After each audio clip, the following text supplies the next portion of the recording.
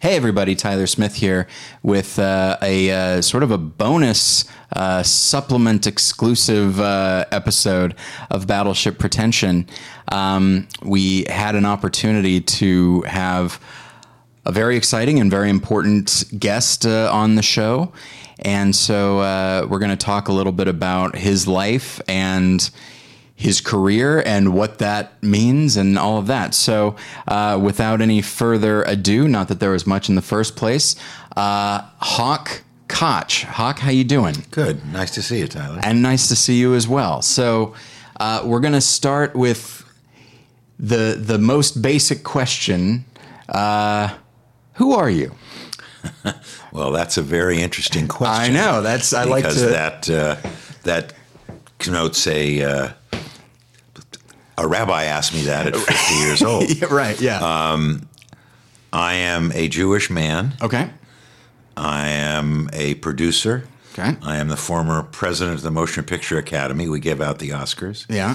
And I'm the former president of the Producers Guild. And for those of you who watch movies today, you'll see a little PGA next to the name of a producer who actually did the work of producing a movie. All right. And I'm very proud that Mark Gordon and I, when we were co-presidents of the Guild, got that so that everybody, when you watch a movie, if there's no PGA mark next to that person, he may have negotiated a credit, but he or she really did not produce the movie. The one with the little PGA mark is the one who really produced the movie. All right. So like people in the industry, when they, at this point, if they're watching a movie and they see that credit, they're like, okay, I got it. That's the person to talk to in the future. Yes. Okay. Yeah. So I want to say this first, and then we'll repeat it afterwards. So you have written a book that is autobiographical. It is called Magic Time. It is available now. People can find it on Amazon. I'll say it again at the end, but sure. I just wanted to say that now because it's my memoir. You never know who's going to listen all the way to the end. Yeah. So I want to say it now. Right. It's my memoir, and it has a lot of Hollywood stories in it. I've worked on over 60 movies, but it also has the spine of a relationship between a father and a son. My father also was a pretty well-known man in the industry, pretty well-loved man. Yeah, and I wanted to talk a little bit about that. I don't want to touch on anything. I sadly didn't get to read all of the book, mostly just like early biographical stuff. And so I don't necessarily want to touch on it too much because then... Sure. People won't read the book. So, right. So I did want, but yeah, you were born into a Hollywood family. Right. And you know what, first off, that in itself has got to be an odd life, possibly even a high pressure life, one could say. So what was it like growing up in not just Hollywood, but in a film family? Well, I mean, first of all, I didn't know. I was 4 years old. Sure. And I was, my mother drove me up to Colorado where my dad was making a movie. He was an AD on a movie. Mm-hmm. And I didn't want to even leave my mom because I never saw my dad. He worked 6 days a week, sometimes 7. And the next day when we got there, he drove me out to the set, and I saw cowboys and Indians. And oh, my God, there were trucks off to the side, but who cared? And all of a sudden, some man on a horse said, "Hey, have you ever been on a horse before?" "No." "Do you want to go for a horseback ride?" "Yeah," at 4 years old.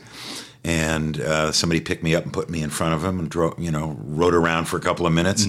I was on a movie set the whole day. I loved every minute of it. When I got home that night, my father said to my mother, "Guess who gave Little Howie?" I was Little Howie. My father was Big Howie. Yeah. Guess who gave Little Howie his first horseback ride? And my father said Clark Gable.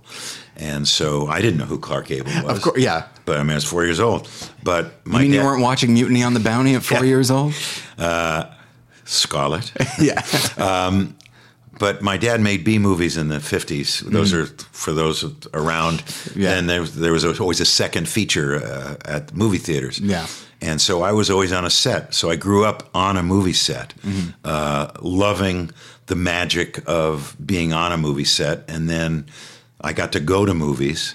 And so seeing the Ten Commandments on a big screen and seeing, the parting of the Red Sea, that was magical to me. And then there was Jack Lemmon, who in 1962 was in a movie called The Days of Wine and Roses. And before he was played an alcoholic. Before he took a drink, he'd go magic time, and he'd take a drink. Yeah. Well, he used that for his whole life. When he was getting ready to do a scene and he heard roll camera, he'd go magic time, and he'd focus in on what his character was supposed to be. That was his clue. He could be off laughing, having a drink, whatever, but magic time brought him back in. So I used that my whole life to anytime we were rolling camera, or if I was going to give a speech, before it was magic time, and it allowed me to focus. So that's where the title of the book comes from, is Magic Time. And you know what's interesting? Just you mentioned Days of Wine and Roses. That was obviously a big movie at the time, but it's always interesting to see what movies are and are not remembered. And that was a Blake Edwards movie, and people have a very specific idea of who Blake Edwards is. Right. Pink Panther, pure comedy. Yeah. That is not a funny movie. How about Experiment in Terror? Which I Blake didn't, Edwards. which I didn't see. But, you are Ross Martin. It was a very scary movie.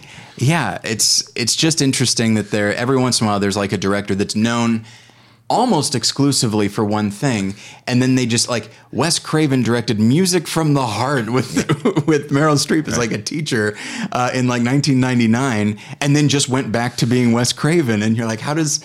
Well, I think that's what was great about William Wyler. Mm-hmm. He could do Ben-Hur. Yeah. He could do Funny Girl, Best Years of Our Lives, and The Collector. Yeah. How about putting those together? You wouldn't know it's the same director. One of my Robert Wise is one of my go-tos for that. That just like he was so reliable. He could make great movies, and yet he makes The Day the Earth Stood Still, and then West Side Story. And you're like, Sound of Music, and then goes back to make Star Wars the motion picture. What Star Trek. Pardon me. Yes. Yeah. Oh my gosh! Any number of our listeners would be so angry that I just did that. It was a slip of the tongue, I assure you. I know the difference. That's right. I'm glad I knew it. Yeah. So one thing, the idea of growing up in this, as to even use your own words, like this magical environment. Some people, and then still being able to retain for yourself the magic of watching movies and letting yourself get pulled into them. The number of people that have asked me, and I'm not even in film, like, are you able to still let yourself enjoy it? Being a critic, being a teacher and all that kind of thing, or do you just analyze it the whole time? And I was like, I count myself as extremely lucky that I'm still able to let myself get lost in a movie. And within people working within the industry, I know some people that actually aren't able to let that happen. No, I'm able to do it if it's a good movie. Well, sure. Okay. Yeah. and I can get lost. I'm still 14 and loving whatever, or 18 and still loving English and French cinema when I was growing up, or seeing Milos Forman's, Loves of a Blonde, that kind of stuff. But when a movie has a giant hole in it and you go, oh, come on, it takes me out of it. But I'm willing to let go. Yeah. And you know what? In the spirit of that, you and I were having a conversation beforehand, and the time has come to go public. Okay. I myself, and neither did you, I did not go crazy for The Irishman. Not that... Now, you know what? I'm sorry. I'm free to say that kind of thing. Are you, like, being in film, can you be as free with your... Okay, Why all right. not? Yeah, no, I guess when you're the former president of the Academy, you can say what you want. Well, I could...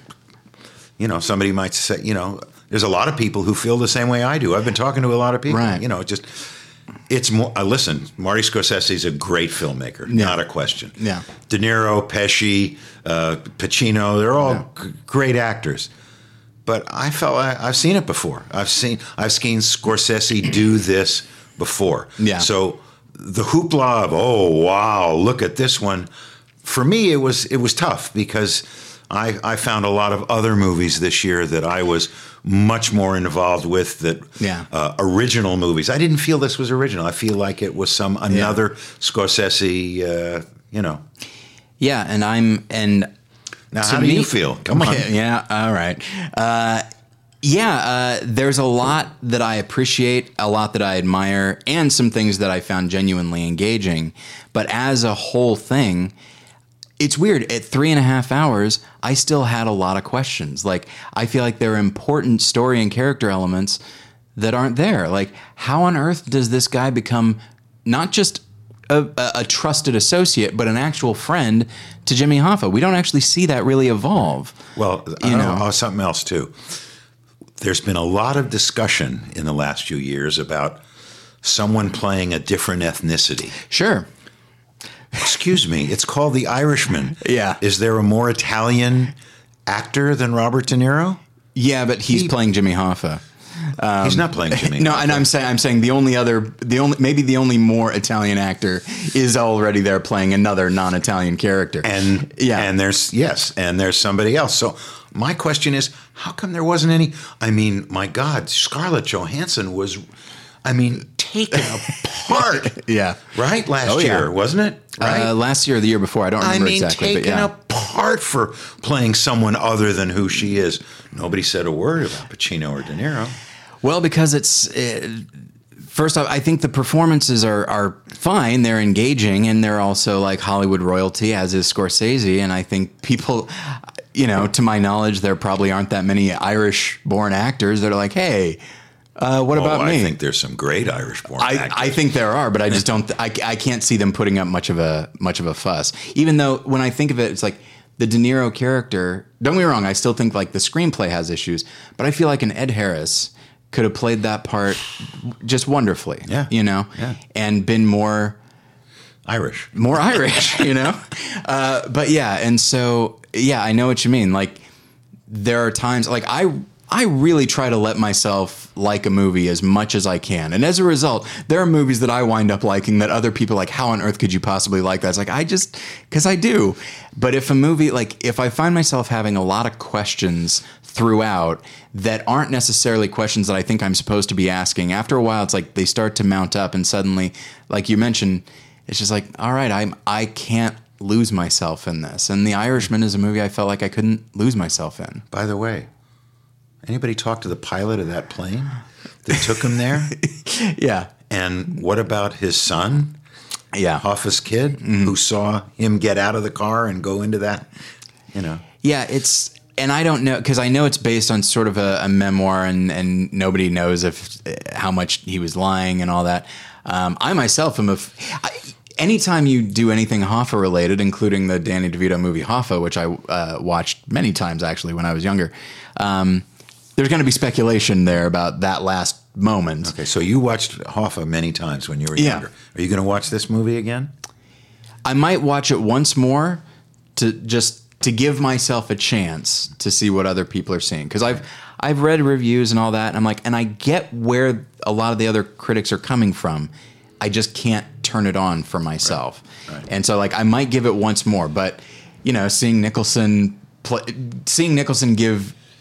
do David Mamet dialogue is a pleasure. I adore it.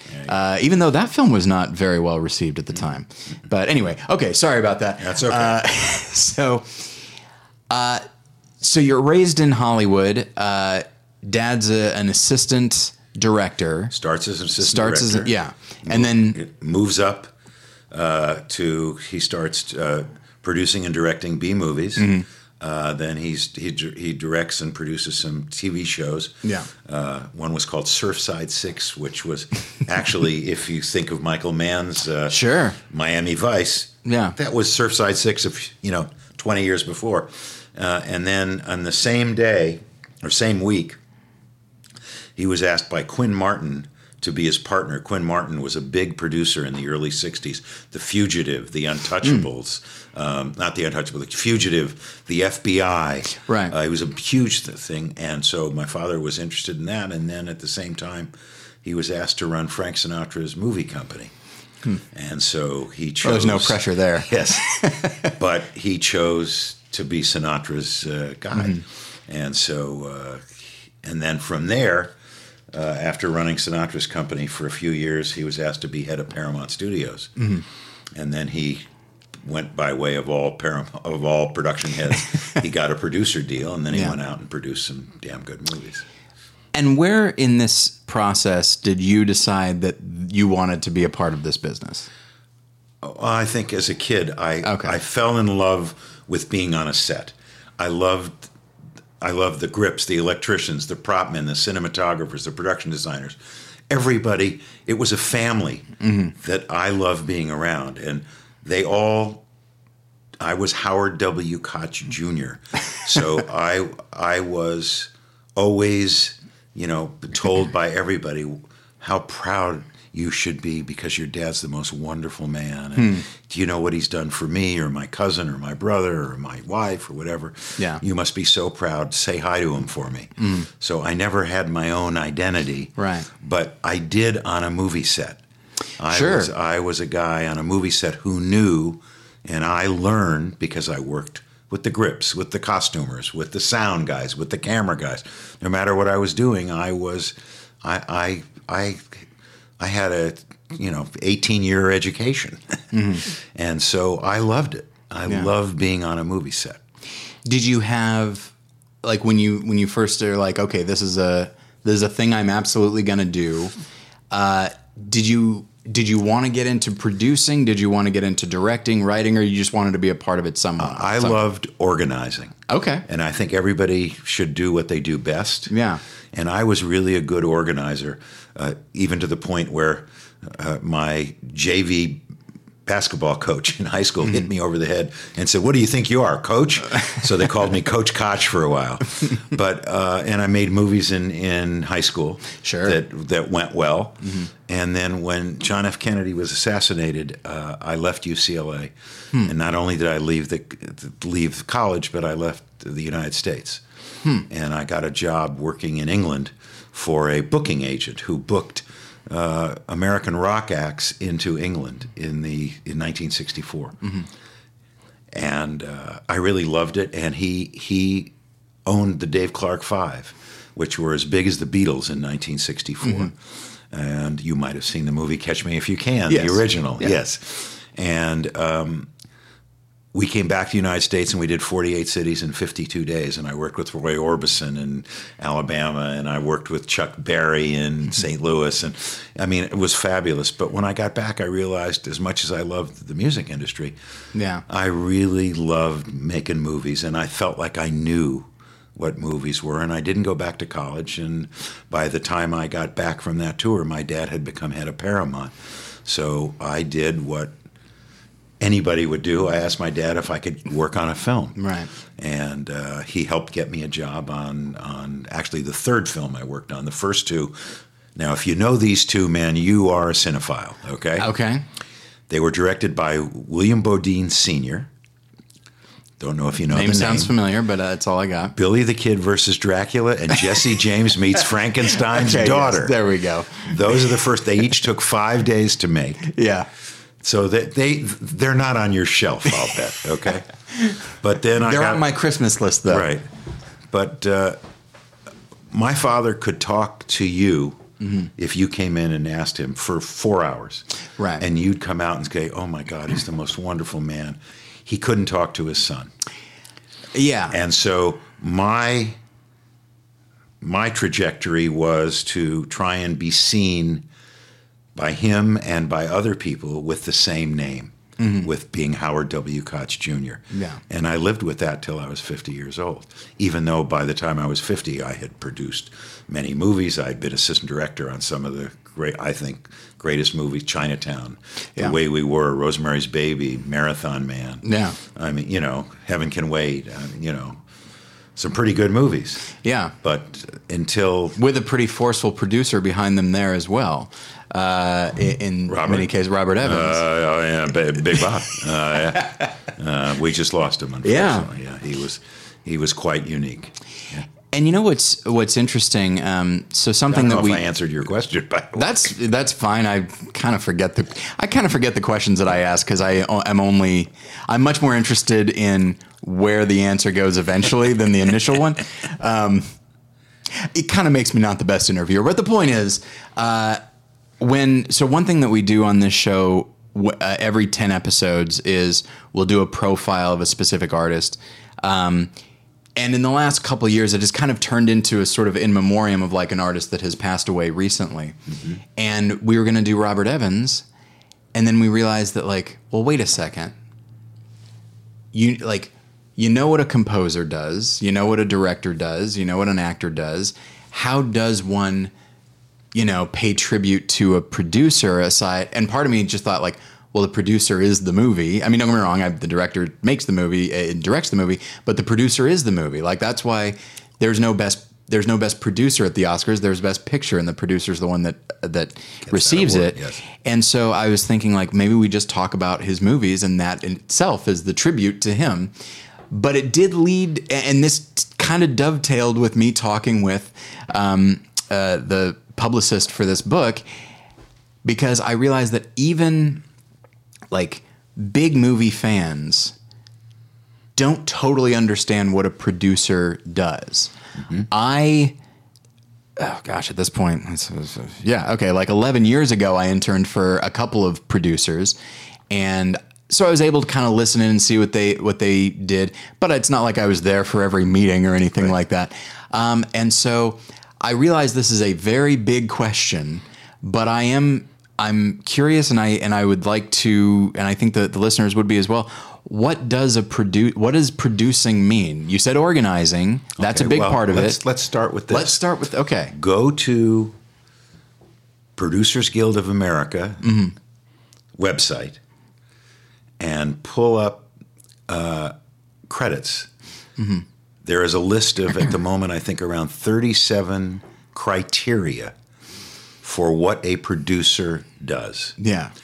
The producer, in most cases, is the one who read a script, read a newspaper article, read a book, walked down the street and went, oh, that's an interesting idea. Yeah.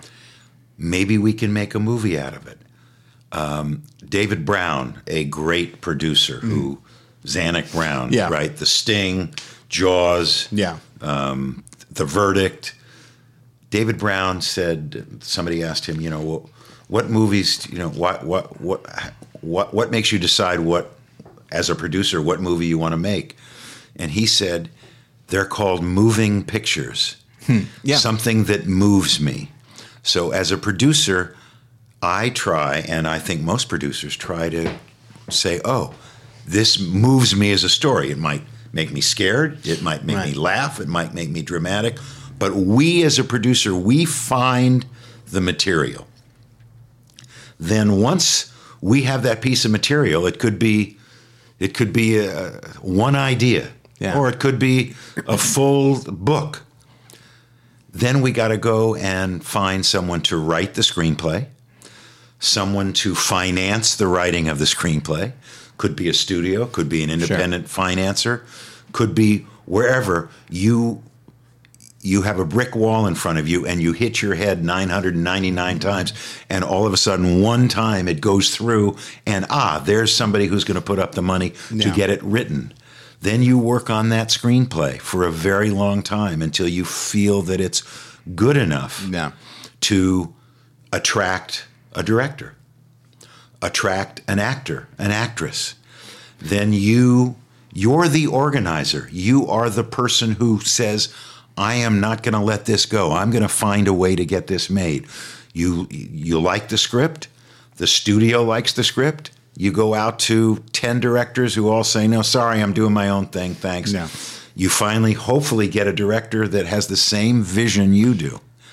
So therefore, that studio, that director, and that producer all have the same vision, so you can move forward. Sometimes a producer and a director don't have the same vision. My thing is, don't hire that director. Right. Okay? But so now you have, and by the way, the studio says to you, now how much do you think this movie will cost? And you better have a good idea. Yeah. So you say, it's going to cost, I think it's going to cost 40. And if we shoot it in New Mexico with the rebate, you'll be able to have, the net will be 33 or something, or whatever it is. And you better have a pretty good sense of what a movie's going to cost. Then you get the script, you get the director, you get a couple of actors, and right away they go, all right, go ahead, look for locations, see if the budget comes out to where it's going to be. And hire yourself a production designer, someone who's going to art direct the movie with you. Yeah. And hire a casting person to cast the rest of the roles. and then you move forward in what we call pre-production. You schedule it, you budget it, and now the budget comes in at $45 million. You got to go back to the studio or the financer and say, hey, it's 5 more than I thought. Yeah. And they either say, well, cut something out because you said 40 and that's what it is, or we'll do it for 45, or no, this is only worth 30. So figure out how to make it for 30 or for $3 million. Yeah. Okay, how can we shoot this thing in 5 days? You go through all of that in pre-production, and then you're ready to shoot the movie. Now, me, because I'm what I call old school, I actually am there. I'm the line producer and the creative producer. Because do you feel like that puts pressure on directors? Or I guess by that time you've worked with the director enough that they... Honestly, no, it doesn't put pressure on them. The ones that are really good directors love an experienced producer around. Sure. The ones who don't want you gone because they don't want to be exposed. Okay? Yes, that makes sense. Yeah. Okay. So now during shooting, I'm still talking about what a producer does. Yeah. A producer is a psychiatrist, a social worker. He's the coach. He's, the actor has a problem. He had a fight with his wife. The sound man's got the flu. Whatever is going on, you're there to stop the fires before they start, or if there is a fire, put it out and keep going. As you'll see in my book, Magic Time, there are quite a few of those stories. One, a great Faye Dunaway, Roman Polanski story, which I'm not going to tell.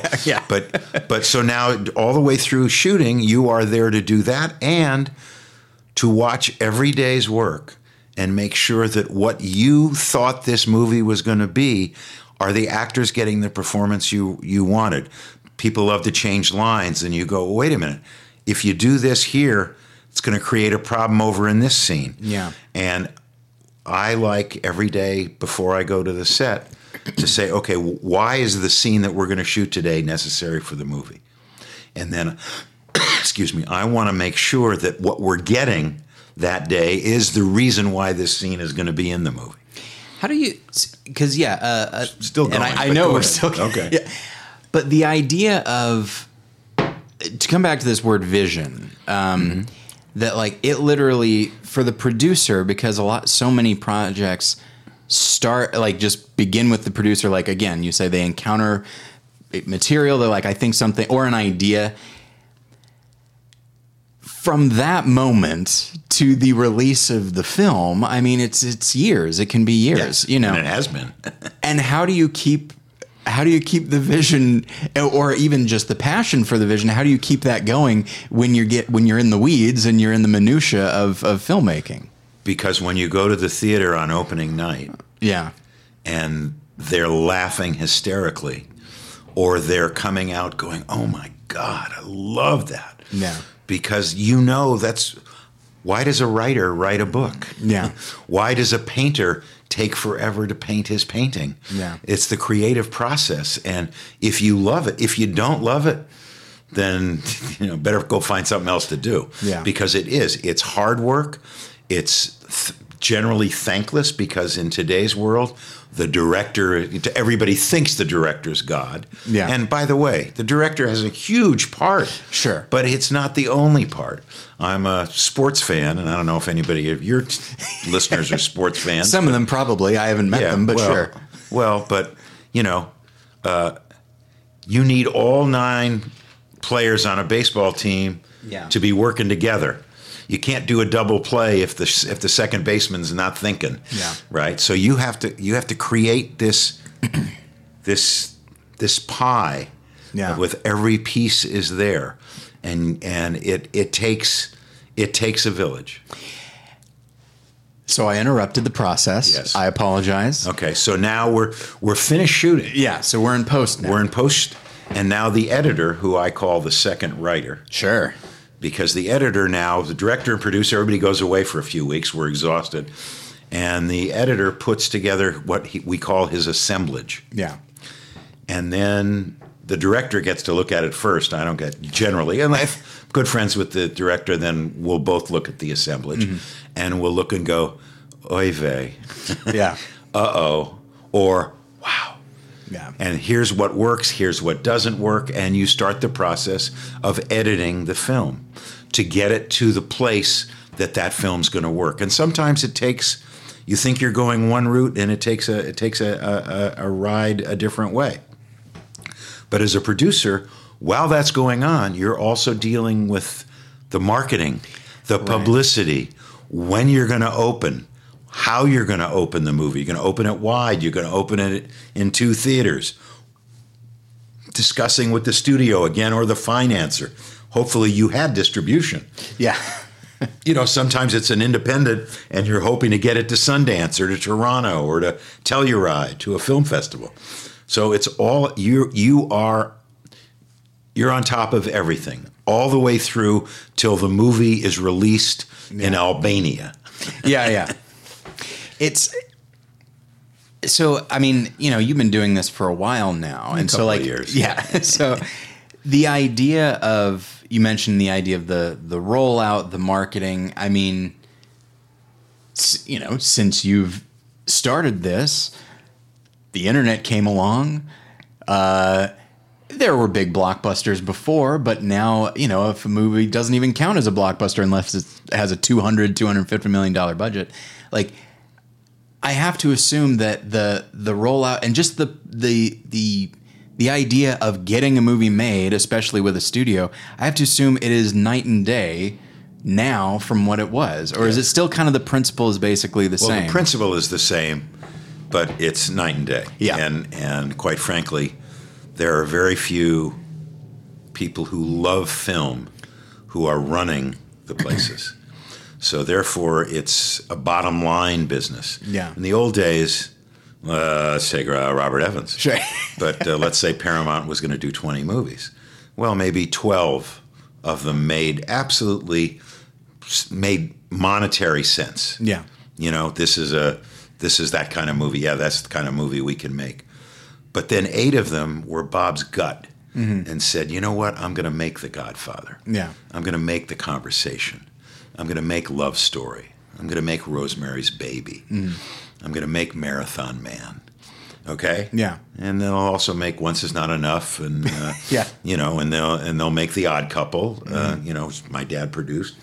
They'll make those movies too, because that Neil Simon, all that kind of stuff. But there aren't that many today, and kind of this year I'm kind of thrilled because if you look, there's an awful lot of original movies that are doing well this year.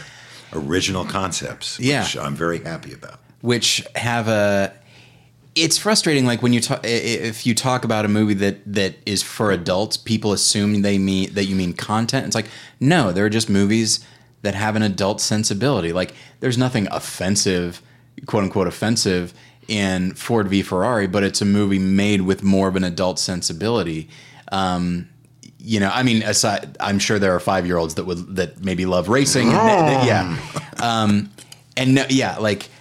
It's usually around. We're into December now, but it's usually around October that I've seen all the blockbusters. I'm feeling exhausted, and then of course we get to Oscar time, and I feel re-energized because like, oh yes, okay, now we have movies that are that are smaller in budget. Not that I'm opposed to big budget movies, but like they have a different sensibility, one that is a bit less, for lack of a better term, they're corporate. Moving pictures. Yeah, I use that a lot.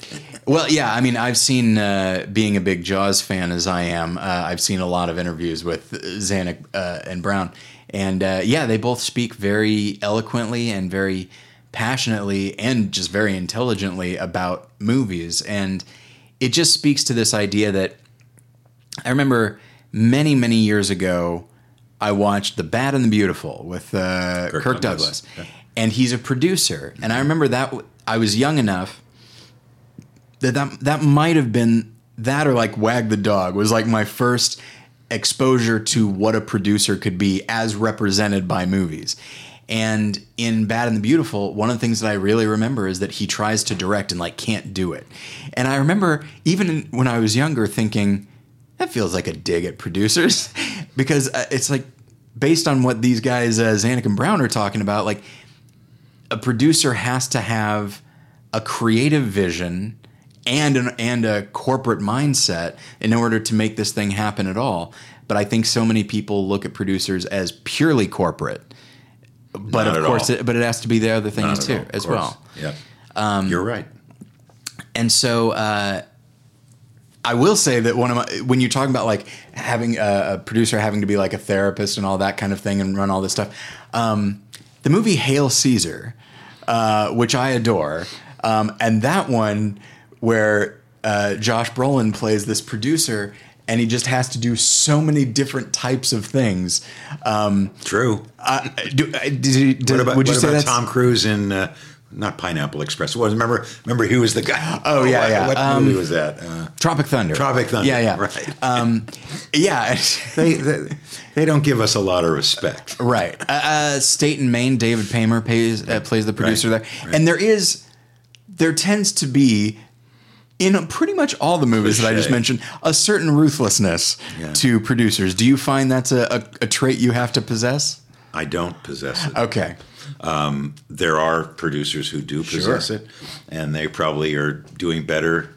Well, they're not doing better because I'm really happy with my life and what I've done in my life. So mine has never been, not that I have a lot of money, but it was never about money. Right. It was about doing something that I loved, and I'm still doing what I love. Yeah. So, but there are those out there that are ruthless, and they'll do anything to get ahead. But I think, look what's happening in our government. We have a few ruthless people there, too. A handful. So I've got sort of a short filmography, not everything, because you've done a lot of work. I tried to keep it to the stuff that I have seen, although some of it is not stuff I've seen recently. I haven't seen versus Dracula. Not that one. I'm sorry. I haven't seen Wayne's World in a long time, but like there are movies like Virtuosity, which I saw when I was in high school, and you seem to be rolling your eyes already. It was a tough shoot. Okay. It was Russell Crowe's first movie here in the States. He had done Chopper in Australia, which was phenomenal. You never saw Chopper? Romper Stomper? Chopper's Eric Bana. Oh, sorry, Romper There we Stomper. go. Sorry, you're right. Well, Yeah. Now we each There got we go. one now. Romper Stomper, right. Similar sensibilities, but yeah. Right. And it was, let's just say, I did it as a favor for a friend of mine. Okay. And I didn't really understand it. Sure. And I think that probably a lot of people didn't understand Yeah. it. But there were people who sold the studio a bill of goods on that one. Okay.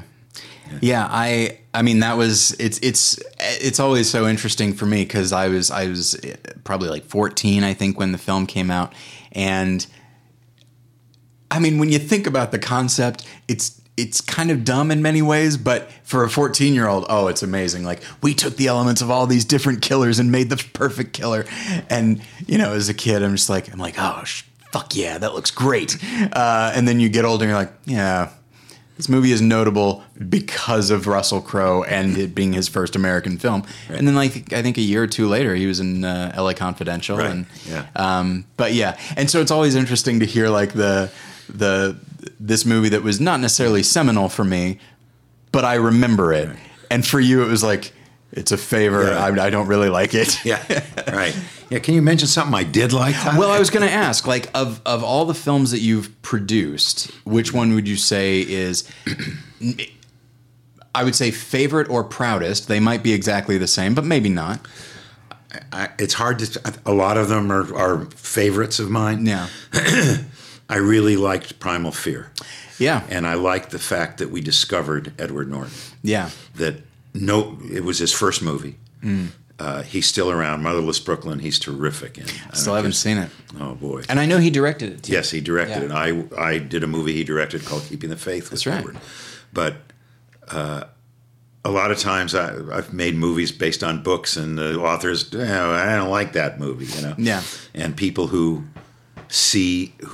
read a book and then go see a movie have problems with the movie, because everybody, when you read a book, have your own impression of what it's supposed to be. Right. Whereas William Deal, the writer of the book Primal Fear, actually told us that he thought it was great, that he loved it, and the people who had read the book loved it. I worked with a director who we ended up doing 3 or 4 movies after that together, Greg Hoblet. Edward Norton became a good friend, and Bitterman did a great job on the screenplay, and Michael Chapman was a fabulous production designer. Janine Oppenwall, a cinematographer, Janine Oppenwall, production designer. Yeah. And we made the movie we wanted to make. Gary Lucchese was my partner. It was he started the whole thing on that one. So that one I'm really proud of, and the movie I wanted to see came out. Yeah. The other one, well, everybody loves Wayne's World. I don't know if you do, but you're not a Wayne's World fan. I saw it when I was a kid. I didn't really understand it. But I think I was maybe just too young to get it. I think I probably like it more. You're in the minority, I got to tell you. Believe me, I know. But Wayne's World was really fun to watch, and my oldest son was the key set PA on it. Oh, nice. He loved it. He got it. I actually got a call. I was making a film in Texas, and I got a call from the studio, from Paramount, saying, hey, we want like a Hollywood producer to produce this movie with Lorne Michaels. Would you mind flying home for a day, meet with Lorne, and then get back to the movie you're doing? And Lorne and I hit it off, and so I was going to produce with him. But before I met Lorne, I called my 3 kids, who were 22, 19, and probably 11 or 12. And I said, so what do you guys think of Wayne's World? Oh, Dad, you got to make this one. Are you kidding? This is the funniest. We can't wait. On and on and on. Yeah. And all the way through the movie, all 3 of them went, one was working on the set. One was, there's a funny story, if I can I tell a story? By all means. There's a scene in the movie where Robert Patrick, who played the cop in Terminator 2. That's right. Okay, you know who that is. Yeah. The pacer has been stopped on a street, and Patrick walks up, stiffly, like the guy comes up, and that was a Friday night, and I brought my 12-year-old son, Robbie, who's now an entertainment attorney, to the set, because it was Friday night, and he's going to watch us shoot and everything. Sure. He's standing next to the camera with me and Penelope Spheris, the director. And Patrick walks up to the car and says, do you know you were speeding? And Robbie, my 12-year-old, blurts out very loudly, well, that's not funny. Oh, my God. Bring your kid to the set, right? So Mike Myers leaned out of the car and said, why, Robbie? What isn't funny? He said, well, in Terminator 2, he didn't say you were speeding. He had a picture of a Polaroid and said, have you seen this boy? Because the cop kept looking for the boy, right? Yeah. So everybody went, hey, Robbie's right. So they took a Polaroid picture of Robbie. Oh, that's fun. Robbie is in the movie. When they say, have you seen this boy? It's Robbie's Polaroid picture. And he is so proud of that. And by the way, every time when we go to the movies, huge laughs. Oh, sure. And Robbie would always go, see, Dad, I know what I'm doing.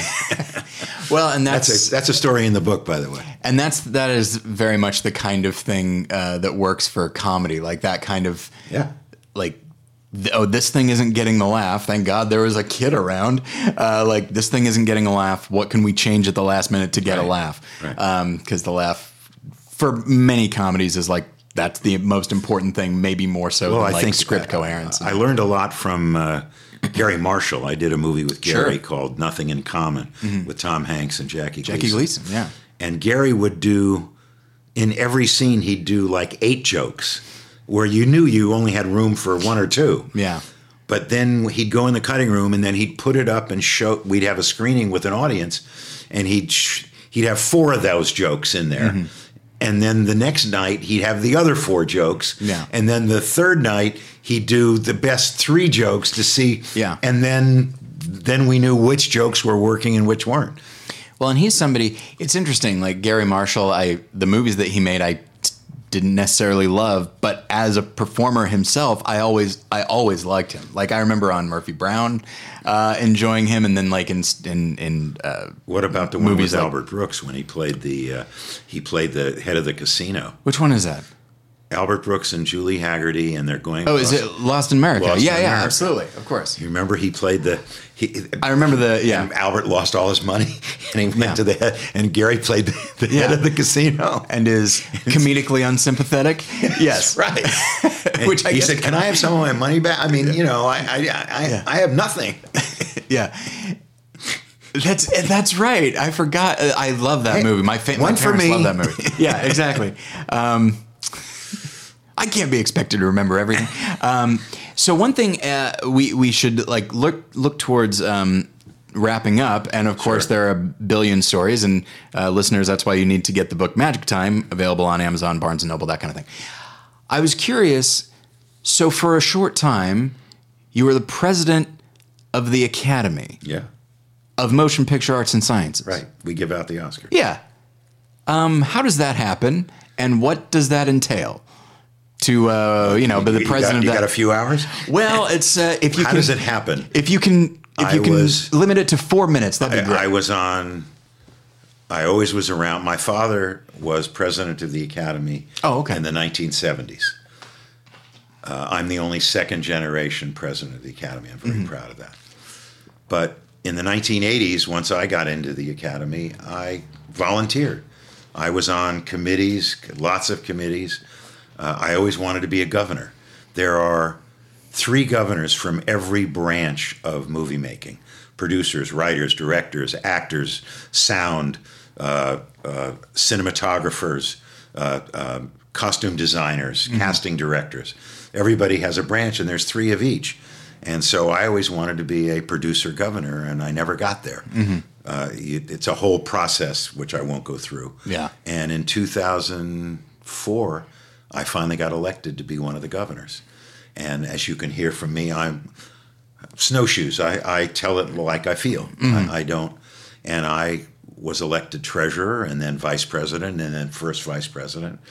And there was a moment where I thought, wow, after 3 terms, consecutive terms, they're 3-year terms, so 9 years the most you can serve, and then you're termed out. I only had 1 year left, and I thought, wow, could I be president? And I talked to several of my friends, and a great friend of mine, Phil Alden Robinson, who wrote and directed Field of Dreams, along with a lot of other great stuff. He was a vice president, and I asked Phil, I said, what do you think? And he said, yeah. He said, I'd be happy to nominate you. And I got nominated, and I won on the first ballot. And I was like, wow. And to be seen by my peers was huge. To be in 1989, my dad won the Jean Hersholt Oscar. Oh. It's the humanitarian Oscar. And while he was on stage, he was talking about each one of his children and his grandchildren and his wife, et cetera. And he said, and one day he hoped that I would be on that stage. And it kind of took me by surprise that he said that. And I thought that night when I got to be president that I was going to be on that Oscar stage at some point soon. And I was really proud, and I knew I really had an agenda. I knew what I felt needed to be done to the Academy. I really did start a lot of the diversity discussions. We got the museum going, which will be out next year. Certain branches got their own branch. Certain crafts got their own branch. I had the first general membership meeting. We had never had a general membership meeting where everybody could have a chance to talk about what they feel about the Academy. So there was a lot of things I did. Digital voting. Yeah. Everybody getting to vote on every award. So, I mean, I got a lot done in that first year. And I loved it. What? So out of curiosity, was that less than 4 minutes? Yeah, I was joking about the time. It's fine. Okay. So Sorry, I have a number of questions, and I'm trying to think what they... Okay, there's been a lot of conversation the last few years about, like, the ratings of the Oscars and that sort of thing. I assume that is the type of thing that the president thinks about, not that he or she is solely responsible for it, but I'm sure that's a big part of it, is like, how do we make the Oscars vibrant again and all that? As important as they used to be. Yeah. Well, one of the problems with the internet and with Inside Edition and Entertainment Tonight, in the old days, you only saw Cary Grant or Audrey Hepburn or Kirk Douglas or Burt Lancaster or Deborah Carr, whoever it was, when they were on the Oscars. Yeah. Today, you see our stars every minute. Everywhere. And they're brought down to a level that they're no different than the rest of us. Yeah. There's no... They're playing goofy games on late night shows and all that. Yeah. So it's not the same thing with our politicians. Mm-hmm. The same thing with everything else in life is so exposed that there is no chemistry. There's none of that, wow, I wonder what that person's like. Yeah. Well, we already know what Charlie Sheen's like. Right? Yes. There's not a lot of mystique anymore. Exactly. Yeah. And so I think it's a very hard job. Mm-hmm. And I think that what we hope for at times is are movies that are nominated that are not only movies that critics and, let's say, adult audience like, but are huge successes at the box office. Yeah. Well, the biggest one we've had in the last 30 years was the year that Titanic won everything. Oh, sure. Because everybody wanted to see Titanic win. Yeah. Last year, we had a little uptick because there was Wonder Woman and there was Black Panther was a big one. Sorry, Black Panther. Yeah. And so there were all these other movies that the audience could get involved with. They weren't as interested in Moonlight. Yeah. So you hope as the president that some of those movies, that's one of the reasons why we moved from 5 to up to 10 movies to be nominated, because you wanted, I remember one year, years ago, when Blindside was nominated. Mm-hmm. Remember the Blindside? I do. I didn't care for it, but that's me. Well, you may not have, but... It did very well. The South... Yeah.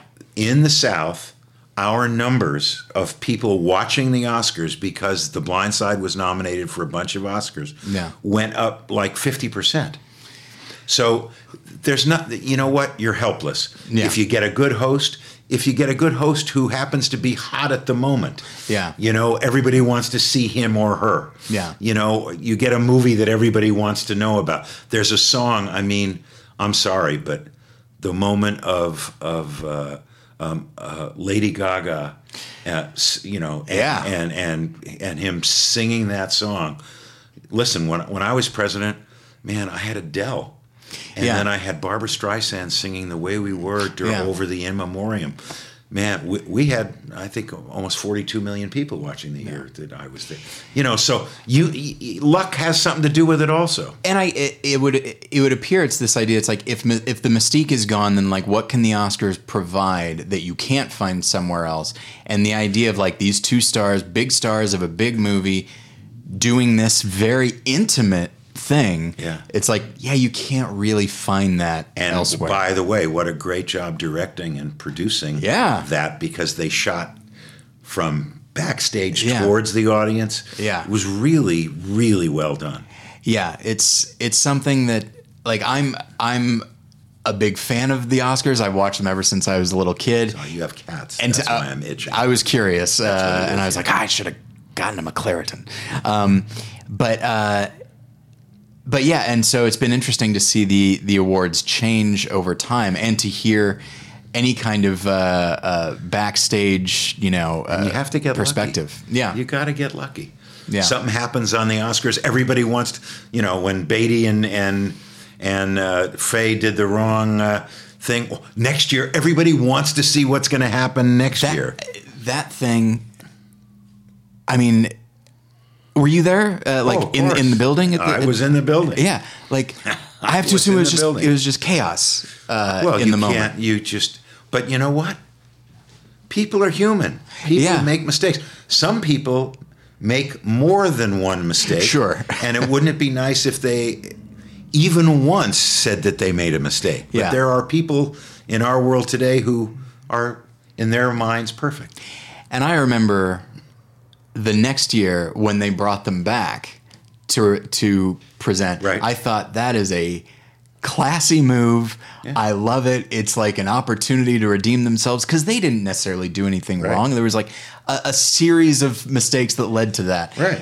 And it's just so crazy that it happened for the biggest award. It didn't happen. Don't get me wrong. No offense to anybody who's a sound engineer out there, but like it didn't happen for sound mixing. It happened for picture.